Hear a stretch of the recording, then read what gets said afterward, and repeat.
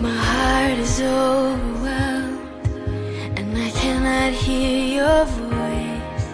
I hold on to what is true, though I cannot see.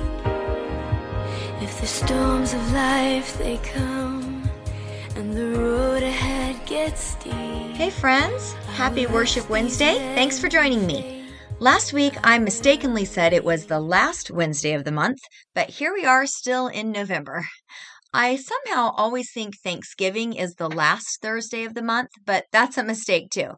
In any case, it works out just fine because I have one more song to finish out this month's theme of songs that point us toward gratitude and thankful thoughts. Our tiniest grandbaby Cade is almost 6 weeks old now, and he is just the literal best boy. Maybe about 3 weeks ago, baby Cade and his family were at our house, and the Eagles were playing football, so of course it was on. And while there's a good deal of noise at any given moment when everyone is over, you can imagine how crazy it gets during an Eagles game, especially one that was as close as this one was. In any case, Mark was holding Cade, who was fast asleep in his arms, and while I don't remember the exact situation, I do remember that the Eagles needed to score or stop a run or something pretty desperate, or we were going to lose. Dylan was pacing across the room, and all eyes were on the TV when, sure enough, the Eagles did what they needed to do.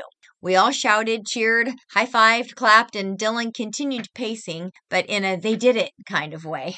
I remember looking over at Cade, who was still out cold, content, unbothered, and clearly unaware of the stress, anxiety, and chaos all around him. He was all swaddled up, snug as a bug, calm and peaceful in Pop's arms. The situation was such a perfect example of so many Psalms that give us instruction to rest, even in the middle of chaos. Verses that remind us that we are safe, regardless of what our circumstances tell us. I think of Proverbs 3, when you lie down, you will not be afraid, and all of Psalm 27, but especially the first verse, the Lord is my light and my salvation, and verse 10 that says, even if I were abandoned by my own parents, the Lord will still hold me close. Isn't that such a comfort? This past Sunday, we observed communion together, and if you were there, you heard the song I'm sharing today. Tanner sang it so beautifully while the elements were being passed, and it's called Love Came Down by Carrie Job.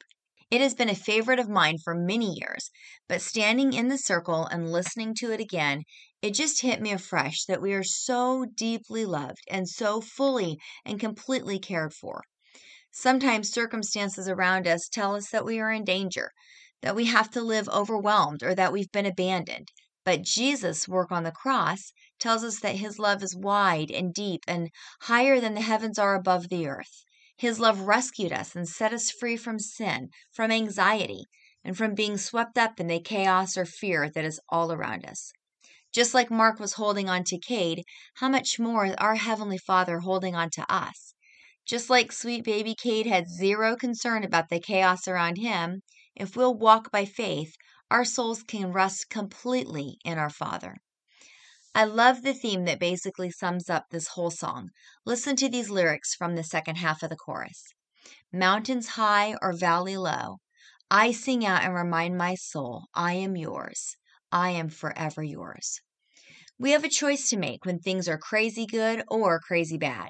We can sing or speak to our own souls and remind ourselves that we are being held. We belong to the Father. We are his forever.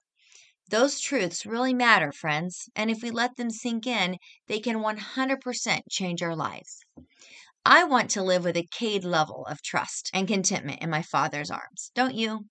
I want to give thanks when I see what God is doing and even when I don't. I think that's easier to do when I set my mind on things above what it looks like around me or around those I love. Take some time to listen to Love Came Down today.